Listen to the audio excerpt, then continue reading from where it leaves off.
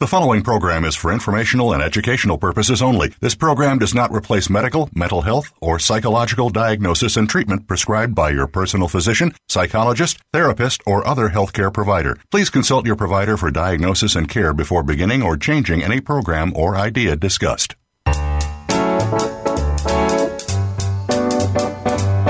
Welcome to Psych Up Live with your host, Dr. Suzanne Phillips. This is the show that brings you a psychological perspective on common and current life issues. Here is Dr. Suzanne Phillips. Welcome. I'm Suzanne Phillips. Thanks for joining me again on Psych Up Live. As the country reconsiders a return to the workplace, many are personally and professionally re-examining the pros and cons of remote versus on-site work. One reality that has received too little attention is the increase in workplace harassment in the remote workplace. Our guest today is Kalpana Kotikal, a partner at Cohen Milstein in the Civil Rights and Employment Group. A true expert, she will address how and why workplace harassment found its way into the remote workplace, which for many meant being harassed in their home during the pandemic. Kalpana will define and compare workplace harassment and virtual workplace harassment. She'll consider recent findings from 2 surveys examining virtual harassment during the pandemic. We'll be asking her who the targets were, particularly when there were no witnesses and no bystanders. Importantly, she's going to draw upon her expertise to discuss what types of steps can companies take to ensure the safety, equality, mental and physical health of all employees, whether they're working virtually or in the office. As a partner at the national civil rights law firm of Cohen Milstein Sellers and Toll, Kalpana is a member of the firm's Civil Rights and Employment Practice Group. She is the chair of the firm's Hiring and Diversity Committee. She represents victims of discrimination, including systemic discrimination in class action cases. She co-authored the Inclusion Rider, a tool for ensuring diversity, equity, inclusion, and accessibility in hiring and production by studios, production companies, artists, and more. Currently, she represents female sales employees in a number of important cases. Kalpana Kotikal, it is a privilege to welcome you to Psych Up Live. I'm delighted to be here. Thank you for having me. Okay, so let's start. I'm sure our listeners would love to hear the clarification on this. How would you define workplace harassment? Yeah, I think that's really a foundational question. And I would describe workplace harassment as unwelcome conduct. Unwelcome conduct that's based on race or color or religion or sex. And sex includes sexual orientation. It includes gender identity. It includes pregnancy. So any kind of protected category. If you face unwelcome conduct based on one of those protected characteristics and enduring that conduct becomes a condition of your employment, or the conduct is what we would describe as severe or pervasive, such that your work environment becomes intimidating or hostile, that is workplace harassment. It could be, as significant as touching, but it needn't rise to that level. And that, of course, brings us to the topic of conversation today. It might be jokes. It might be slurs or name calling. It might be intimidation. There are lots of different ways that people can experience harassment in the workplace. So once it became, and what we're looking at, virtual workplace harassment, do you think it happened more in emails, texts, or in Zoom calls? What's your sense? Was it the same type of intimidation and commenting as it was in the workplace, or is there some quality that's somewhat different? Yeah, I think that the virtual workplace created potentially greater vulnerability to harassment, created preconditions that made workplace harassment easier to perpetrate, easier to get away with, harder to complain about. And I think that's partially a function of the blurring that has really defined the last 18 months for so many of us working from home, in our personal spaces, but engaging with work at the same time in meetings and on telephone calls. I think the use of the various platforms that have allowed us to continue to work over the last 18 months with their capacity for private chat functions, the way in which, we have resorted to using our cell phones and text messages to conduct work in a way that we didn't when we were all in offices together. I think that blurring really has made our home offices more vulnerable to problematic workplace behavior than perhaps our workplaces were. It's what you're saying really resonates with the results of those studies that I'm sure you know and that I've read about. And when people talk to me as a therapist, they really are talking about feeling more exposed. That is, It was interesting. Over the course of the pandemic, Kopner, I saw people go from showing their actual backgrounds of their home to they were in a different country every time I saw them, or they had changed the background, and it became a way to protect exposure. Women in particular had such a blurring, as you say it, because their children were on Zoom. Their children wanted them to be with them. On the other hand, they were trying to hold on to some professional stance. So the strain and stress of that was very difficult. And then if you add a manager who's anxious and keeps checking in, that really is a recipe for tremendous stress. Yeah, I think that's right. I can just speak from my own experience as a mom of two young kids and, one who has sort of gotten through a busy professional life with my house perhaps not looking particularly pristine, right? And I have been able to keep that sort of behind a curtain, but obviously we're in the workplace now in our own homes. I think that that's come up a lot in particular, and there have been some really interesting articles documenting the kind of difficulty with code switching that African Americans have had to undertake, particularly last summer when, everything was laid so raw by the uprisings and the reckoning associated with George Floyd's murder. And, homes have been safe places. They've been places for folks from historically underrepresented backgrounds to not have to put on a mask, to not have to code switch. And suddenly we were inviting our bosses and our colleagues into our homes in a way that was really, I think your word exposing is exactly the right one. And I also think, it was both anxious managers checking in, but also this recognition that people who have been able to get away with bad workplace behavior found more ready pathways to perpetrate that behavior during the pandemic using chat functions and text messages and comments in a way that were that took us far past the professional into the personal and into the harassing, right? That's where the lines begin to blur. Well, one of the studies by Project Include, I think it is, mentioned that particularly for LGBTQ women who might not have wanted their private and personal sexual preferences known, there was, again, an exposure and disclosure that was then used against them. That was true with cultures, religions.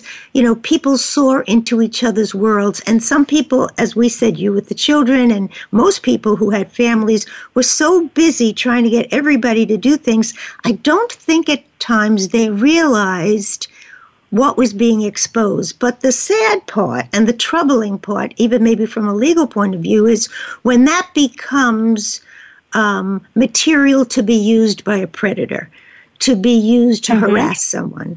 And, the more I read, the more I was excited about you coming on, because I kept thinking somewhere I had read that people tend to minimize the the extent of abuse that they're receiving.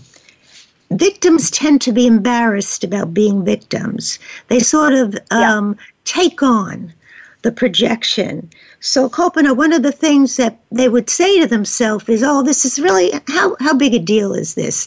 And they tolerate it. And their lack of response and no distinguishing way or no specific vehicle to report it leaves the predator or the harasser in a position to up the ante. So it gets worse. So it becomes such a difficult cycle.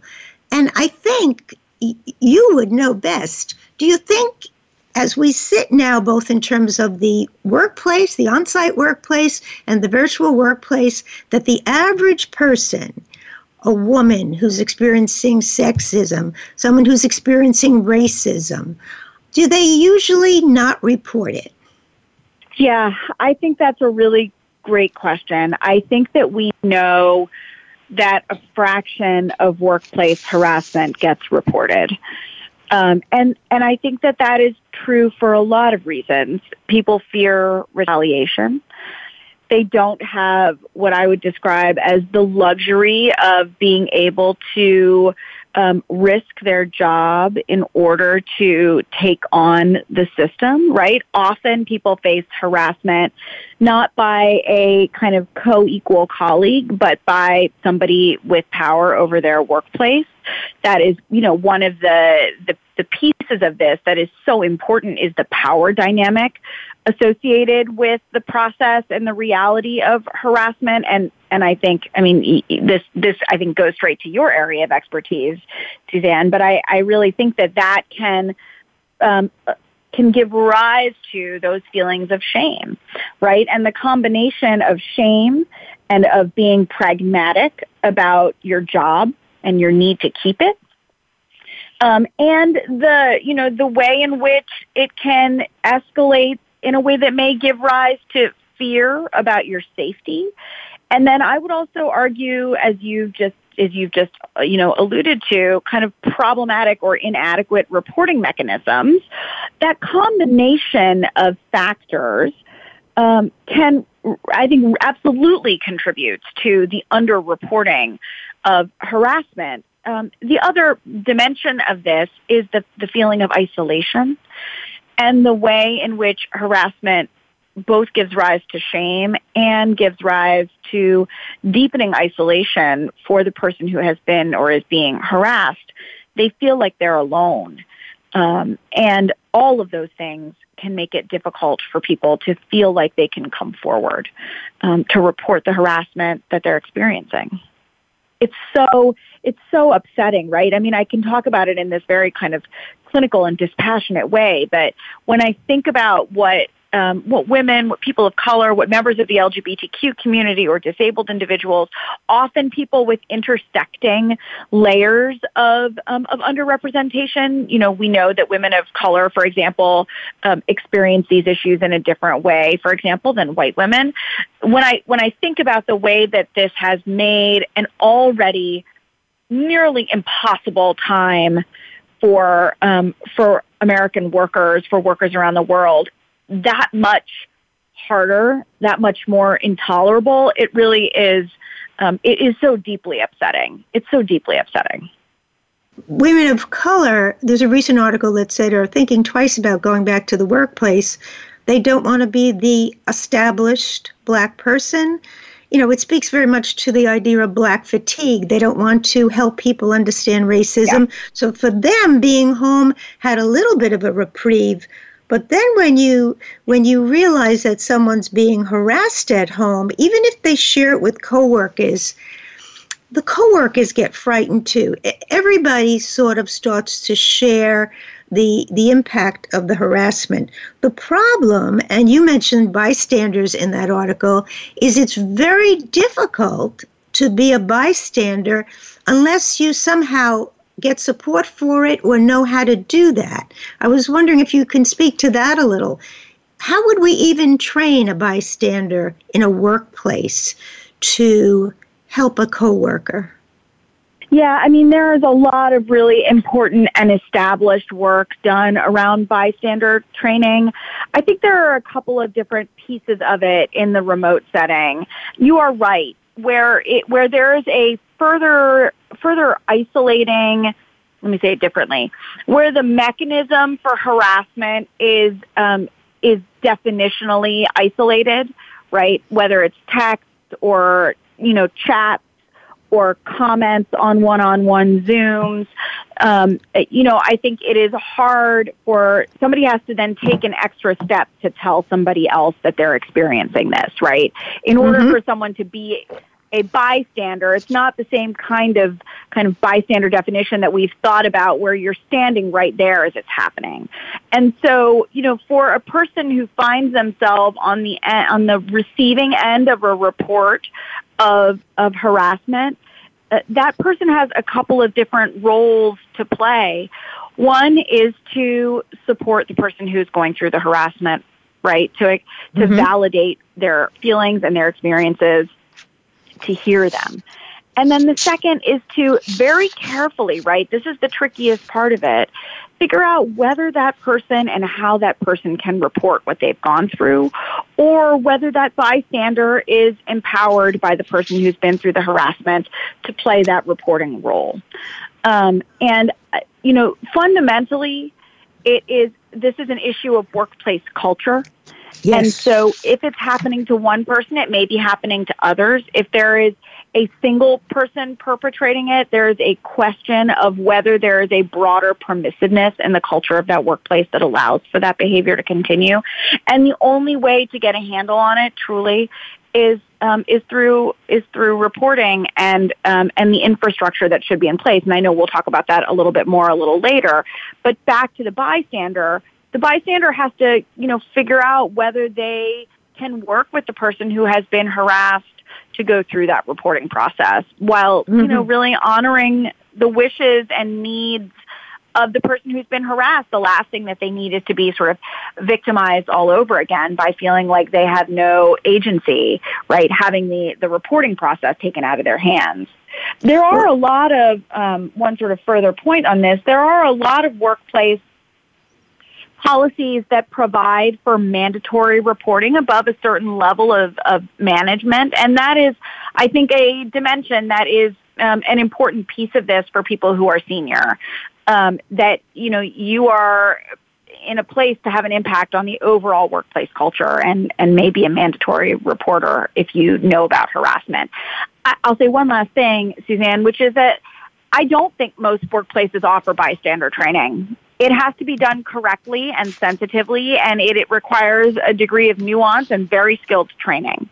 And I don't think that most workplaces, certainly not kind of the smaller and medium-sized workplaces, have really reckoned with the importance of that issue in creating a safe workplace culture. So, more of that, please. We need more of that. Well, one example that came to mind when I was thinking about bystanders, a long time ago we did a show on trying to reduce sexual harassment on campus. And the one interesting aspect, Kalpana, of the training was they realized no young man was going to go up to the football quarterback if he was the harasser and take him on. So the way they trained it is always two bystanders. Two bystanders would confront. And as a result, the support of 2 against 1, 2 people saying to the fraternity guy, hey, someone's towing your car, to get him away from the woman, or something else to divert his attention, gave them the strength to be the bystander. So they had much better success supporting the bystander being the bystander. And it's remained in my mind as something that I don't know how it would be incorporated in the workplace. But I do know the other thing you said is true. Over the years, as people report harassment, if they get a note from someone in that company saying, I know what's going on, I'm with you, I'm thinking about you, that goes a long way. That's not enough, and we need to talk about more today, as we will, but you're so right in that isolation is a part of the trauma of being harassed or abused in any way. Absolutely. I think that isolation and shame go hand in hand. And, a sense that you are alone or that you perhaps have done something wrong to invite this behavior, even if you rationally know that that's not the case. Right. I think that we know that from trauma victims, right? And from victims of sexual violence, that they have to wrestle for a long time with this internalized sense, internalized rape culture, right? That the victim has somehow brought this conduct on. And that is a societal failure, right, that manifests in individual victims. But we have to take those issues on at a much more systemic level. And bystander training is certainly part of that, right? And I think your point of a victim feeling seen or heard, of somebody acknowledging what they are going through, can help to diffuse some of that internalized shame and isolation. But as you say, of course, it's not nearly enough, right? We have to actually then solve the underlying failure, the underlying problem that has led to, this individual being in the situation that he or she or they is in. That's a huge deal. But I do think that, so last sort of reflection on that, one of the things that the resurgence of the Me Too movement created space for was a shorthand that allowed victims to see each other, right, to break through that isolation. And that is, there's no way to overstate the importance of that for destigmatizing their experiences. That's exactly true. And we need similar, and we hope we got similar support from Black Lives Matter and even some of the real, the push for the LGBTQ plus group. That is, at least you feel you're not alone. One of the questions that I'll be asking on the other side of the break is, so do we think this was all there, or was the chronic unending anxiety fostered by a lethal pandemic really something that turned the volume up on everyone? When I think of predators, sometimes you can think of predators in terms of dysregulation. The more dysregulated, the more dangerous. The most dysregulated person in the room is the most dangerous person in the room. So some people can't regulate. They're dysregulated. They're somewhat dangerous. Perhaps they became more harassing. And for our victims, and people never want to be called victims, they want to be called survivors. But for those who were enduring this, if I have two little ones, I'm trying to deal with the job. They keep on calling me. My husband's on another computer. The house is in shambles. We're going to try to do takeout. Who knows what we're eating? I don't even want to think about the harassment. It's one more burden, much less who I go to report it. Maybe we really did escalate it during the pandemic because of everybody's situation, but we also dropped the avenues and the possibilities because the victims were just so overwhelmed. Could they bring up a legal suit? Could they hire a lawyer? People were sort of just trying to survive. Yeah, no, I think that's right. I would argue that it's probably a combination of both. Okay. And also a function of the new pathways that were created that were low friction, so to speak. It's not that hard, or in some ways maybe it's not harder to send a chat that is problematic through the Zoom chat function or whatever other program you're using, as opposed to walking into somebody's office, into their physical space, and delivering that same comment. And so as some of the friction or the barriers were eased a little bit because of the nature of remote work, I think new pathways were developed for this behavior to go on. So that's one part of it. We're going to have to stop. Let me just apologize for a minute. Yeah. We're going to take a break, and we're going to come back on the other side. You've been listening to Psych Up Live. We're here with Kopana Katago, and she is a national civil rights lawyer. She works for the firm of Milstein, Sellers & Toll. She's a member of the Civil Rights and Employment Practice and is their chair of the firm's Hiring and Diversity Committee. She's helping us look closely at the increase of workplace harassment during the pandemic, particularly for those working remotely and from home. Stay with us. Much more to come.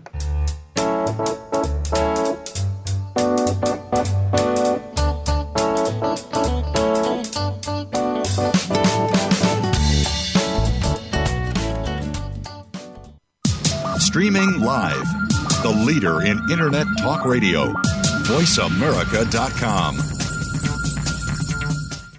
Tune in every week for Making Action Happen, hosted by Sarah Blackhurst and Brian McCain. The program takes you inside Action 22, a Colorado-based community outreach organization established in 1999. The show focuses on public policies, both politically driven or not, which have ongoing and immediate impact on the Colorado community and the world. It doesn't matter where you are, you can make action happen. Listen Thursdays at 12 noon Pacific Time, 3 p.m. Eastern Time, and 1 p.m. Mountain Time on Voice America Variety.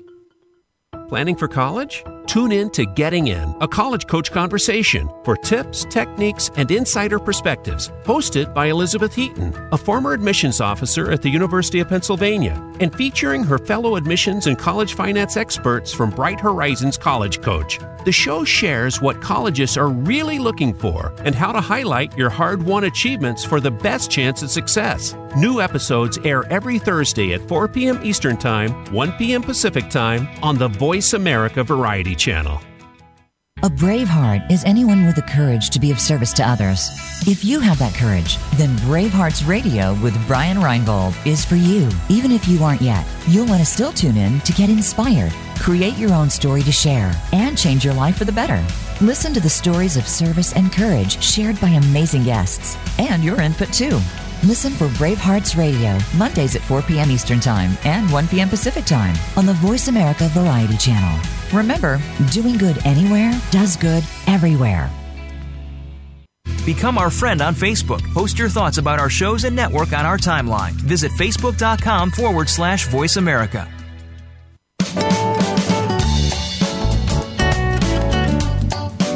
You are listening to Psych Up Live. Join in our conversation today by calling Dr. Suzanne Phillips or her guest at 1-866-472-5788. That's 1-866-472-5788. You may also send an email to radiohostphillips@gmail.com. Now, back to Psych Up Live. Welcome back to Psych Up Live. We're with Kopana Katago. She is a partner at the national civil rights law firm Cohen, Milstein, Sellers & Toll. She's really helping us look closely at what two surveys found, and that is an increase in workplace harassment in the remote workplace, a place that many people were working in during this pandemic. And one of the things I said to Kopana before the break is that I had read that when, as a psychologist, I'm always thinking about, well, what prompts a predator? What causes someone in an office to take a jab at a female employee, or to put her down because her child walked across from the behind her when she was working, or in some way to take a jab at an LGBTQ person who's now exposed because their home situation is more revealing than they ever were revealing in the workplace. And one of the things, Kopana, that I had read was, and this sort of makes sense when I think about families and harassment in the families, is that if you are someone who worked in a harassing type culture, you bring that with you to the next workplace. If you worked for a man or a woman who was particularly offensive and abusive and got away with it in terms of the setting you worked in, then there's a tendency, even if you unconsciously registered it, that it somehow became more norm for you.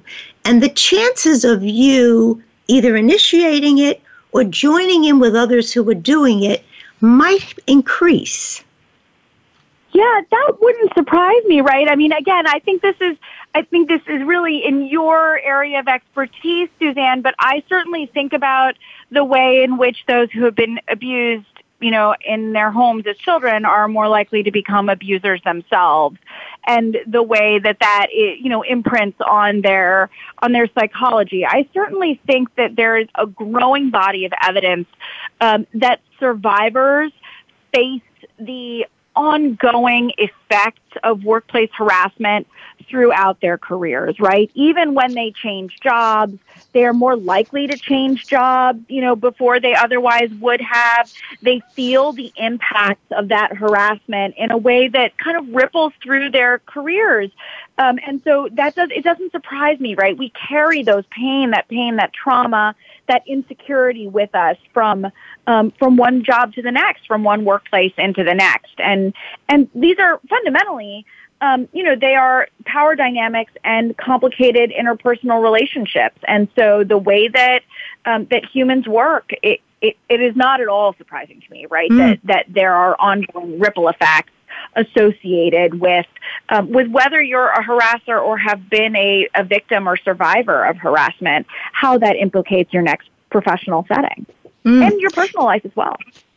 Now, another thing I wondered about, and I wondered if you had any evidence of this, was that in the survey done by Project Include, one of the things that was uncovered was that 23% of the respondents who were 50 years or older experienced increased age-based harassment or hostility working from home. Mm-hmm. So given ageism has come up both in the shows we've done and in terms of patients, I wondered if there was an attempt to have people retire, and there were more retirements during pandemic than previously, and when people didn't do that, if they became targets of harassment in some way. Have you read about that or experienced that with any clients or in any group that you've worked with? Yeah, I mean, I think that where we feel insecure economically, right, where people are worried about the success of their businesses, where people are, and you can imagine, right, people were terrified 18 months ago about whether their businesses would survive or not. And in those settings, it is absolutely true that age-based harassment becomes more significant, right? Because people are looking at where they can trim. They're trying to figure out where they can economize and who should be on their way out. And you can see how age-based harassment would flow naturally from that. And so, yes, I do think that one of the impacts of economic insecurity or uncertainty is age harassment. There's no question about that, and there's nothing more obvious about this last 18 months than the fact that so many workplaces were terrified, right? Terrified about their survival. And I would argue that age-based harassment is likely a function of that. I think it's also, certainly I think there's reason to think that there are other drivers of it. The visibility, the way in which we're all looking at each other on screens all the time. There's been a lot of writing about plastic surgery, for example, because we have to look at our faces all day long in a way that we never did. I could see that some of those appearance-based issues might also give rise to age discrimination, in addition to the sort of fundamental underlying insecurity that has been a systemic cause of age discrimination in other settings. Okay, so let's go to something else that we mentioned earlier that Ellen Pao talks about. And she says, it's interesting that people were afraid to report, but they weren't afraid to harass. And then she goes on to say, and I really want your input on it, that, well, first of all, she says in terms of human resources, they've been groomed to discourage reporting, that if I'm a person who reports Copania, then I'm a problem. Yeah. And so the chances of me, and it's funny because over the years I've had patients talk about it, and I've said, is there an HR? Oh, forget it, they'll say. Oh, forget it. and it's almost like, no, they're sort of in with the administration. So yeah, the HR, her big point is that for as long as HR discourages reporting rather than encouraging reporting, when they start to encourage reporting, she said this you would know, I don't know this. She said they discourage reporting because of liability. But actually, they shoot themselves in the foot with that, because the more they discourage the reporting, the greater the problems grow. I think that is exactly right. Look, at the end of the day, HR has, and there's been some really kind of compelling conversations around this that came up during Me Too, in the first instance, which is that HR needs to reckon with its role in particular workplaces and organizations, and systemically, what is the function of HR in a company? Reckon with its role as creating an environment that is ripe for or vulnerable to workplace harassment. I think there are two ways to think about workplace harassment, right? The first is that it is an interaction between individuals, right, where there's somebody perpetrating the harassment and somebody who is surviving or enduring that harassment. But the other way to think about harassment, which is also true, is that there must be a workplace that tolerates or creates the preconditions that make it vulnerable to that harassment being possible. Yes. And there's a lot of terrific scholarship and policy in this space around what are those preconditions, what are the kind of qualities that give rise to a workplace that is more vulnerable to systemic or pervasive harassment. And one of the key drivers of that is HR that has no independence. HR that is ultimately in the pocket of the administration or the ownership of the company or the leadership of the company. HR that can't take on the process of meaningfully investigating and addressing workplace harassment and other discrimination. And so, if HR is not set up correctly, is not trained properly, is not empowered to take on these issues, views itself as an organ of the leadership of the company rather than a safe space for workers, then it is part of the problem and not part of the solution. And I further agree with the analysis that it really backfires if a company doesn't create space for reporting. That doesn't help the company. It hurts the company in the long run, because, this is like a cancer. It bubbles and boils and percolates and ultimately will break through.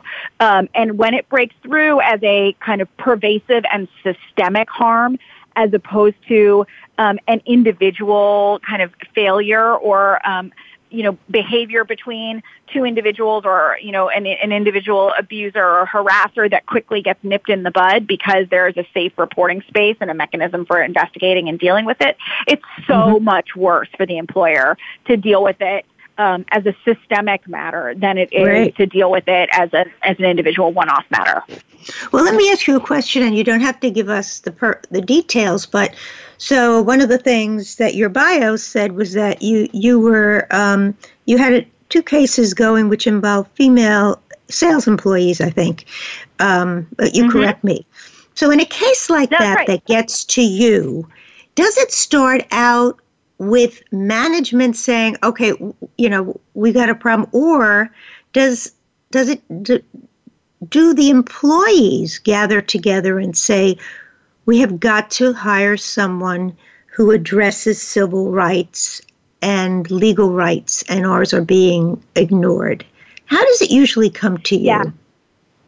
When it comes to me, because I work almost exclusively on behalf of workers, typically an employer is not going to seek me out, right? They're going to go to their outside employment counsel as opposed to somebody like me. When I get involved, it's because workers have come to me and said, something is wrong here. We've experienced something terrible here. And some of them say, we tried to go through the proper channels. We tried to report and we were rebuffed. We tried to handle this in like the responsible initial way, and the workplace didn't take us seriously. Or I thought I was alone, and then it became clear to me that there were others. And this is a bigger problem than just me. That's when it comes to me, is when somebody recognizes that what they've been subjected to is wrong, and they are ready to do something about it. Now, so did I you get it find? I get it when it's a serious problem. Okay, so was there any different kind of cases that came to you with respect to what we're talking about, remote harassment, things unfolding from the pandemic in terms of people felt like they were demanded, more work was demanded from them when they were home, that there was less opportunity to have a separate space, that they were harassed by constant calls with managers? Did you actually get any type of case that came reflecting the topic we're talking about today, the harassment, remote work? I'm so grateful to be in a place where I have not had a case come out of the pandemic. That's not to say that they don't exist. I know that they do, but I'm grateful not to be dealing with workers who have been in that situation. A lot of the cases that I deal with really focus on systemic harms. So where we can really distill from these individual experiences a policy or a set of practices that give rise to an inference of discrimination across the whole company or on behalf of a class. I do deal with individual harassment, but I am so grateful not to have had any of those claims. Grateful in the sense that I think that we know it's out there, and I am hopeful that there are very good attorneys working on behalf of those victims who have come forward. But I think it's so depleting and demeaning and demoralizing to have to contend with this in the workplace. And I have not had a pandemic harassment case. I've not had a pandemic case myself. Okay. Now, one of the other things that was mentioned in terms of what companies need to do, one was the focus on training managers, not only in terms of diversity, but in terms of hostility and harassment. And when I read this, I thought, yep, we've seen this all the time. And one of the things that Ellen Powell was saying is, it can't be a one-time meeting. That's not going to do anything. Yeah. And we know with diversity training, it's an impossibility. That doesn't change a culture. But so have you ever done any work in terms of working with companies in terms of how to train managers in terms of protecting the rights of employees? Yeah. What's some of the keys to that? Yeah. I mean, I think Ellen Powell's observation is absolutely spot on, which is you can't do this once and think it's done, right? You can't engage with these issues as a one-off and think that people, I mean, two problems with that. One, workplace culture isn't changed by kind of one-off incidents. You can't say that this is a priority and it's very important and deal with it once and then never deal with it again, right? People can see. Yes. That's the first thing. The second thing is that we are creating inclusive and just and equitable workplaces is work. It is ongoing work. It requires even the best of us to really deeply engage with that work in an ongoing way, because our understanding of the way in which these harms manifest has developed. Right? I mean, I don't think that the language of anti-racism or Black Lives Matter was as nearly as much a part of the parlance, before the pandemic started as it is now. And that is because we have learned about what's happening in the lives of our Black workers and our workers of other historically underrepresented backgrounds. And so we got to be committed to doing it in an ongoing way. That's the first thing. The second thing that I would say is that it is not enough to do sort of quote-unquote diversity training if you are not digging more deeply as a workplace into equity, right? And by that I mean, are you paying attention to your hiring practices and policies? Are you paying attention to the way that you pay people and promote them? Mm-hmm. Are you paying attention to who is in the C-suite, right? It's a whole portfolio of policies and practices that give rise to a genuinely equitable workplace culture. And harassment is a crucial part of that, but it's only one part of that, right? And so that's one of the things that I speak a lot about in the legal profession. And in other workplace settings, my work in Hollywood, for example, you can get one piece of it right, but if you're not continuing to engage with improvement, with ongoing attention to these issues, then you're not gonna continue to make progress, and you're gonna fall behind. I'm thinking of some examples that were given. That why is it that a person of color doesn't get the Friday off that other people are getting? Or why is it that there are certain perks that certain people get that other people will never get? So it's divisive, and it's there. And as you're saying, if it's ignored, it can't end up being a viable workplace. It just can't. That's right. It can't. That's how toxicity sort of permeates through. And ultimately, it is on leadership, right, to get it right. Yep. It's on leadership to place we ask survivors, just to go back to harassment for a moment as the kind of front and center example, we ask survivors to do so much, right? We ask them to endure this behavior. We ask them to keep working. We ask them to be brave enough to report, to put their story out there, to make themselves vulnerable, to process the trauma. We ask them to do all of this stuff. But the work of getting to a genuinely equitable workplace is not the load that survivors and women and people of color should bear, right? It is for those with privilege and those in leadership to do that work, and it has to be ongoing. It's exactly right. We're just about out of time. I'm going to thank you, Kalpana, and I want to ask, do you want to give our listeners who are both national and international a take-home message regarding this topic of harassment in a time of the pandemic with so much remote work?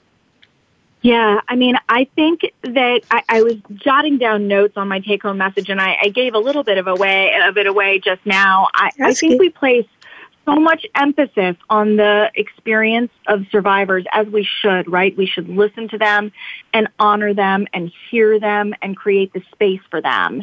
But at the end of the day, these are systemic issues, and they are in need of systemic solutions. And so I would ask your listeners, particularly those who are in leadership, those who are in power, those who think about these issues in their own workplaces, to engage with them to create really genuinely equitable workplaces, to ask the question about whether the harassment policy is sufficiently robust and what is HR doing to ensure that there's space for complaints. I want to ask those with power to step up and do something with that power to make their workplaces more equitable. Terrific. I want to thank you, Kalpana, for coming on, for the work you do for so many. You certainly have taken us a step in terms of addressing the inequities and making for safer workplaces, whether they're virtual or in the actual work situation. Thank you again for what you do and for being our guest today. I want to thank my listeners. Remember, this show and any prior show can be heard as a podcast. By 6 p.m. Eastern, this will be a podcast on all of the platforms, on the app of your iPhone, on iTunes, Stitcher, Apple, Amazon Audible, TuneIn, Spotify, iHeart, Alexa. Remember to drop me a comment or a question at radiohostphillips@gmail.com.